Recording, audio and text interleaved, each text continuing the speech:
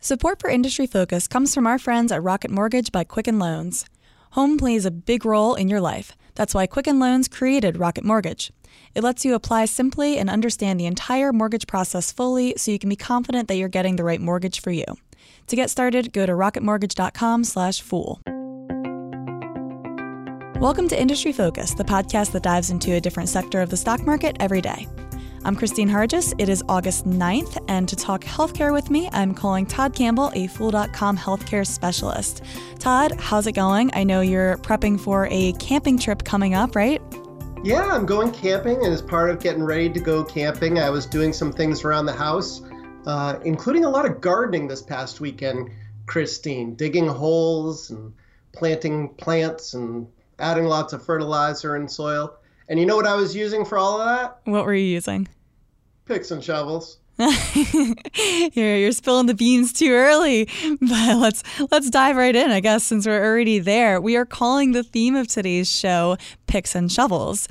So some of you may be familiar with the term, whose origin is thought to come from the California gold rush of the mid-19th century. The wisdom goes that some of the most profitable businesses in the gold rush were not the ones that were actually finding the gold, but rather the people providing the picks and the shovels and all of the other necessary equipment for the diggers. Hardly any of the miners actually struck gold and uncovered fabulous riches, but every single one of these thousands of people who tried needed supplies. And so in today's world, the phrase means any business that makes its money by providing equipment for a growing industry rather than actually producing the primary end product of the industry itself. So we are going to talk today about two modern day gold rushes, and these are marijuana and precision medicine. And in the discussion, we will also unveil two picks and shovels ways to play these booming industries. Todd, are you ready to dive in? Oh, I'm excited. This is going to be a great show. I guess dig in probably would have been the better question. But so our first stock is not about the gold rush, but rather what I've heard referred to as the green rush. And this is the expansion of the marijuana industry. Yeah, green gold, if you will, right? And you know, obviously a lot of people, as you know, Christine, I write a little bit on this subject with some of the other Fool authors trying to help people steer in the right direction. One of the things that invariably comes up when I'm talking to investors is the question, how big could this market really be? You know, everyone wants to think of, okay, well, what is the size of this opportunity? And the answer that I always give is big. But we don't know how big, right? Because there's so much that is going to go into determining how much money can be made in producing and marketing and selling recreational or medical marijuana. By estimates, though, I mean, those are the only thing we can use at this point.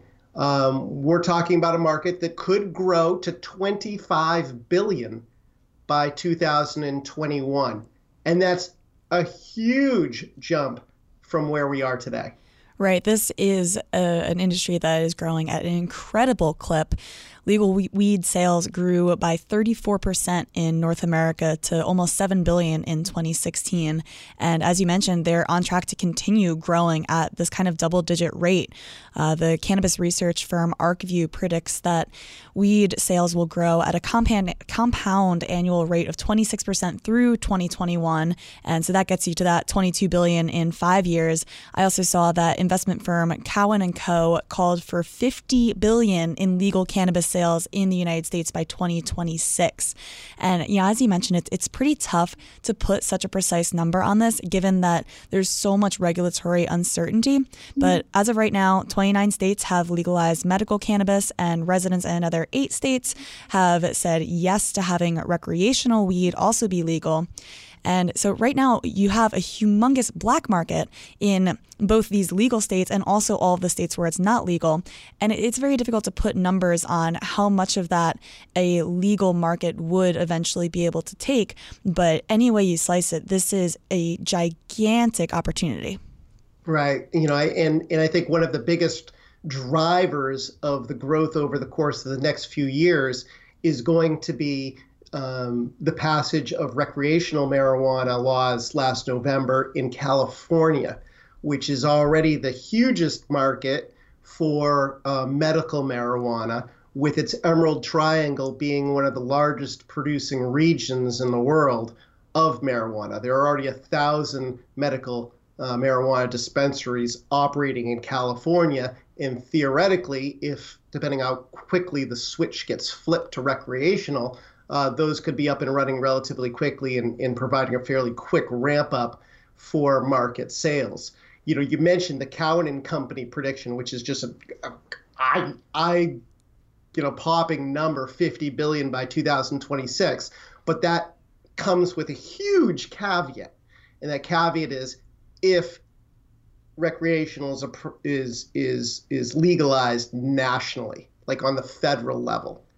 Because I think one of the things that a lot of people fail to understand is that okay, yes, individual states are going ahead and legalizing either medical or recreational marijuana, but marijuana still remains illegal on a federal level. Right. And that raises some interesting challenges for the businesses that are operating in this space.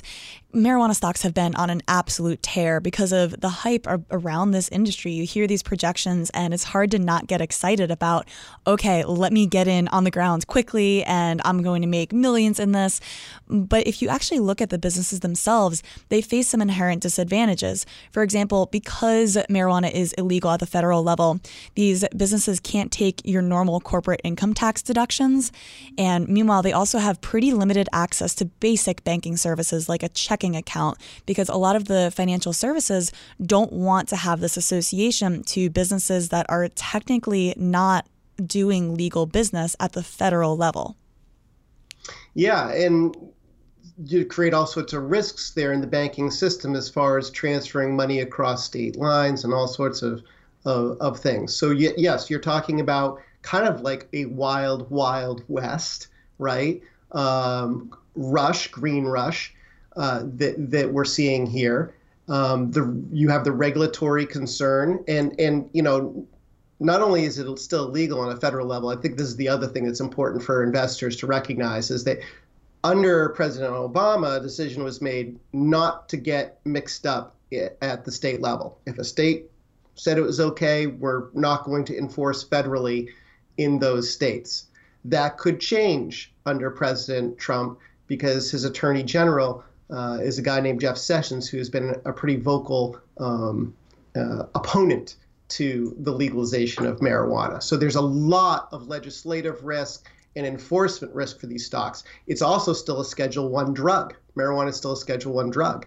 And that creates some additional some risks and concerns that could limit the use, say, of it medically or its expansion into other states. And then from a individual stock picking level, there's this whole other component of, well, what stock do I pick? Because most of these stocks are fly-by-night companies. You know, they're started and the shares go out on the over-the-counter market or in the pink sheets.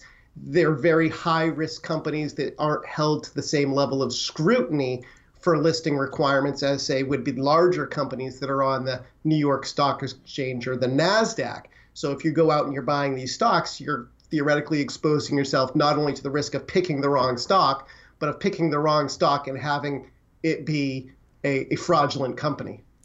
And so those companies we're going to consider our gold miners. But what we want to pitch to you guys today is the picks and shovels play here. So it is a safer way to get some exposure to this industry by exposing yourself to a company that has a hand in the actual growing process itself. Todd, do you want to unveil what our company is? Well, I mentioned at the beginning of the show that I was doing a lot of gardening this weekend, and I'd be lying if I didn't tell people exactly the products that I was using. I was using products made by Scotts Miracle-Gro. You know, the American brands like Miracle-Gro, the Scotts Grass Seeds, Ortho, which is used to deter pests, and they also market Roundup, which is the weed killer. And, you know, sure, all of those products are well known to consumers who walk through the aisles of their local garden shop or home improvement center. But what they may not realize as they're using those products is that Scotts Miracle-Gro is also the manufacturer of a very fast-growing suite of products that are used in hydroponic growing. And hydroponics is a big, big market in marijuana. Right. So hydroponics means growing plants without soil. And this is huge, particularly for medical marijuana. And while the company hasn't even identified marijuana as an opportunity for it yet, this wholly owned subsidiary called Hawthorne Gardening Company, which is focused on hydroponics, makes up about 10% of the company's total sales, and it is growing astronomically. Yeah, we've got that segment growing at double digits, 20% organic growth last quarter, year over year. And that's just organic growth. Scotts has been extremely active in acquiring companies in this space. And as a result, they now have all sorts of soup to nuts offerings across hydroponic gardening.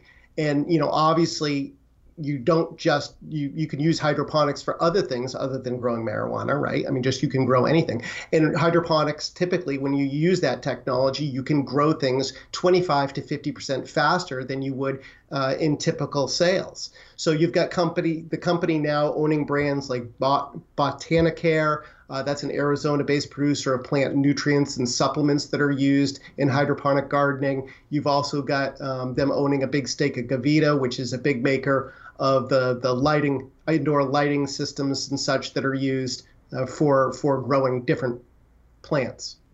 What I really like about this company as a way to play on the marijuana industry is, as we mentioned, that there's this safety net where even if the marijuana industry were to completely fall apart, which I don't think that's going to happen, you still have 90% of the business firmly based in an established lawn and garden care company.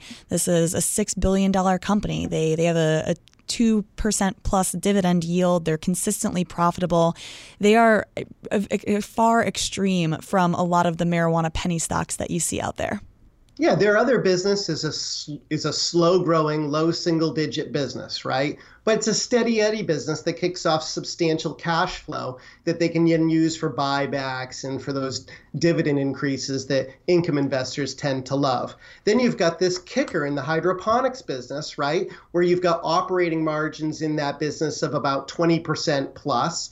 You've got sales representing an increasingly larger percentage of the total haul taken in by Scotts Miracle-Gro. I wouldn't be surprised if we're approaching 20% of revenue over the course of the next year or two, just based on their acquisition activity. And this business it's growing pretty rapidly. I mean, there's a lot of demand as legalization occurs in these different states. And theoretically, since we're early innings, you have a long runway of that growth, which is also important. I mean, who knows, right, Christine? Maybe down the line, they even spin this company off to investors once it reaches a certain level of sales and profitability. That's a really interesting idea. We're going to pivot to our second gold rush in healthcare, which is precision medicine, right after a short break. Support for Industry Focus comes from our friends at Rocket Mortgage by Quicken Loans. Chances are you're confident when it comes to your work, your hobbies, and your life. Rocket Mortgage gives you that same level of confidence when it comes to buying a home or refinancing your existing home loan. Rocket Mortgage is simple, allowing you to fully understand all the details and be confident you're getting the right mortgage for you. To get started, go to rocketmortgage.com/fool. Equal housing lender, licensed in all 50 states, NMLSconsumeraccess.org, number 3030. All right, Todd, time to talk about precision medicine and a potential picks and shovels way to play on that market. This is an amazing and fast-moving opportunity that investors have to do some research on and become a little bit aware of. The reality is that as technology is advancing, we're learning more and more about how the body works, what drugs work in the body to help improve outcomes for illness and injury. And as a result, there's a tremendous market opportunity out there for targeting medications, precision medicine, or personal medicine. That's all means the same thing. Yeah, as we learn more and more about DNA and how the makeup of your DNA influences your health outcomes, you get more and more tailored healthcare products and drugs that can improve your medical issues specifically based on what your body has to say. And I almost think of this as you're mining for information in the same way that the gold rush miners were mining for gold. You're digging into the body and all of the hidden things that DNA has to tell you, and you're extracting information. And there are so many researchers out there looking into the implications for medicine and how we can better tailor it to a unique situation.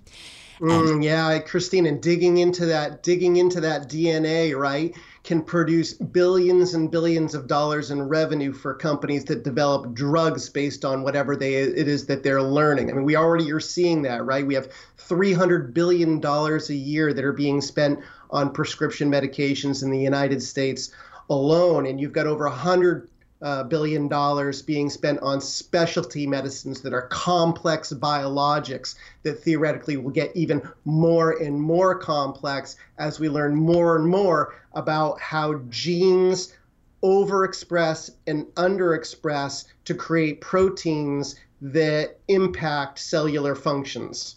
Yeah, and you and I are both big fans of investing in these drug makers. We talk about them all the time on this program.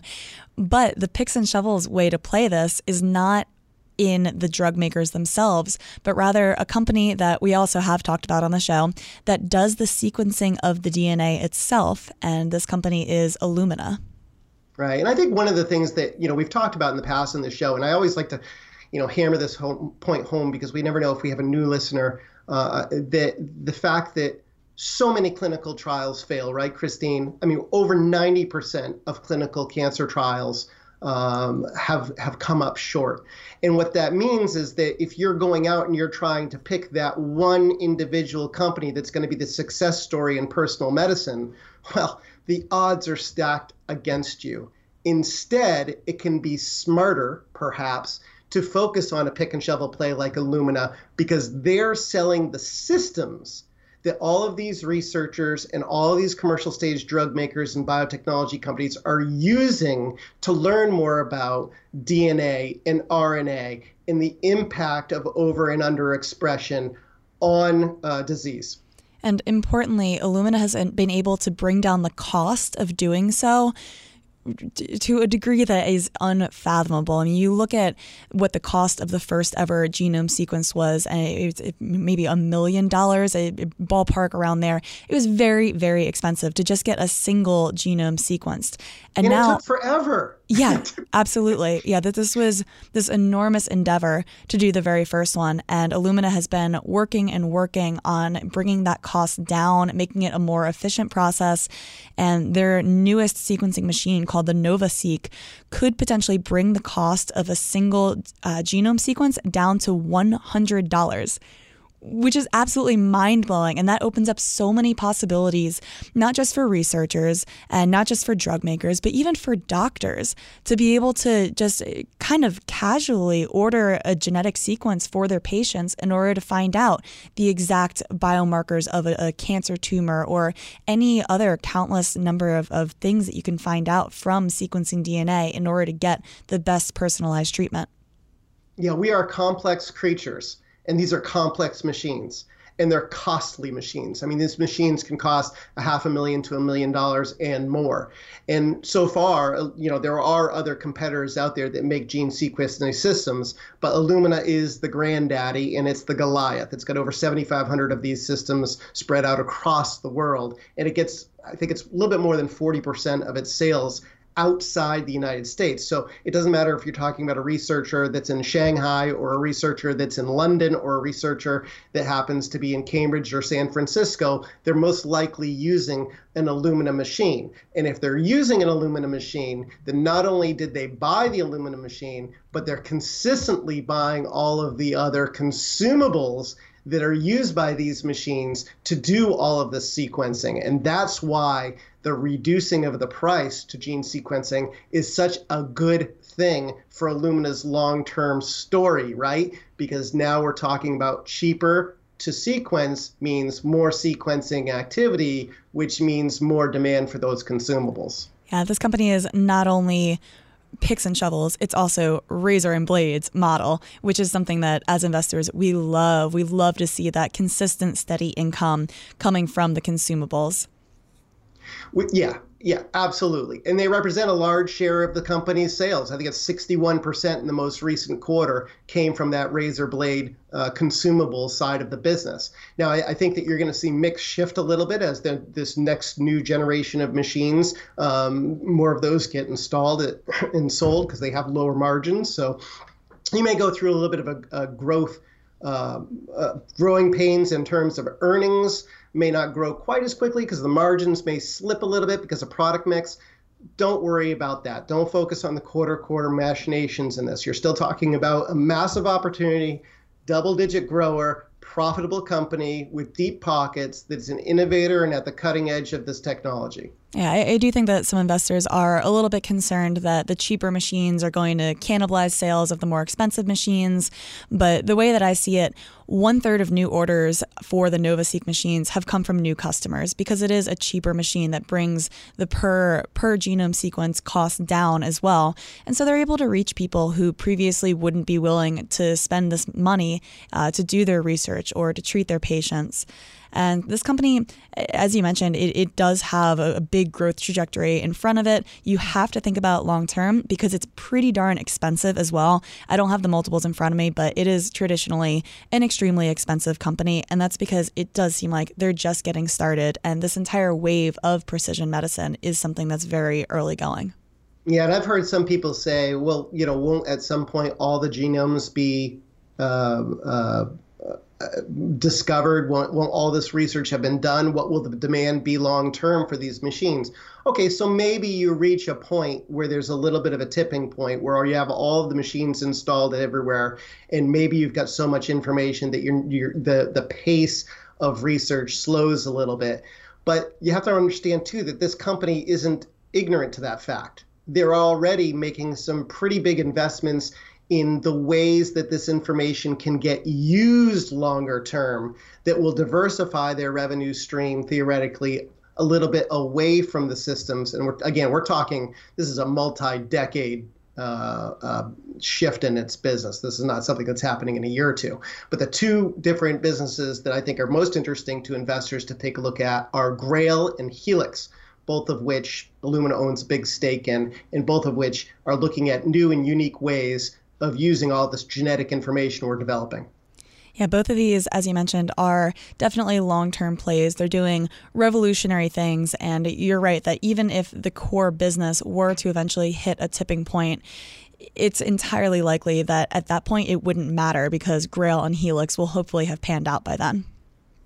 Yeah, and there's opportunities, obviously, to team up with these drug makers and to take a small share in royalties or who knows what of sales further on based upon whatever they've discovered. Grail is looking for early detection of cancer. Imagine being able to detect cancer at stage 1. Before you even show symptoms. Right, exactly. I mean, cancer is so much more easily treated when it's caught early. The earlier that we can catch it, the better. And if Grail is able to do that, wow, that could be a huge driver for Illumina long term. Again, multi-decade, looking further and further out. Helix is also intriguing because you're talking about a warehouse that can store all of your genetic information and an app store that you could go out and be able to purchase different apps to learn more about your genetic code. So there's different interesting ways that I think Illumina can benefit from this whole move towards personalized medicine. And it's a great pick and shovel type play on this on precision medicine. Absolutely. Sounds good, Todd. Listeners, thank you so much for joining us today. As usual, we would love to hear from you at industryfocus@fool.com. Let us know what you thought of today's episode and if you have any topics that you'd like us to hit in the future. As always, people on the program may have interest in the stocks that they talk about, and the Motley Fool may have formal recommendations for or against, so don't buy or sell stocks based solely on what you hear. This show is produced by Austin Morgan. For Todd Campbell, I'm Christine Hargis. Thanks for listening, and Fool on.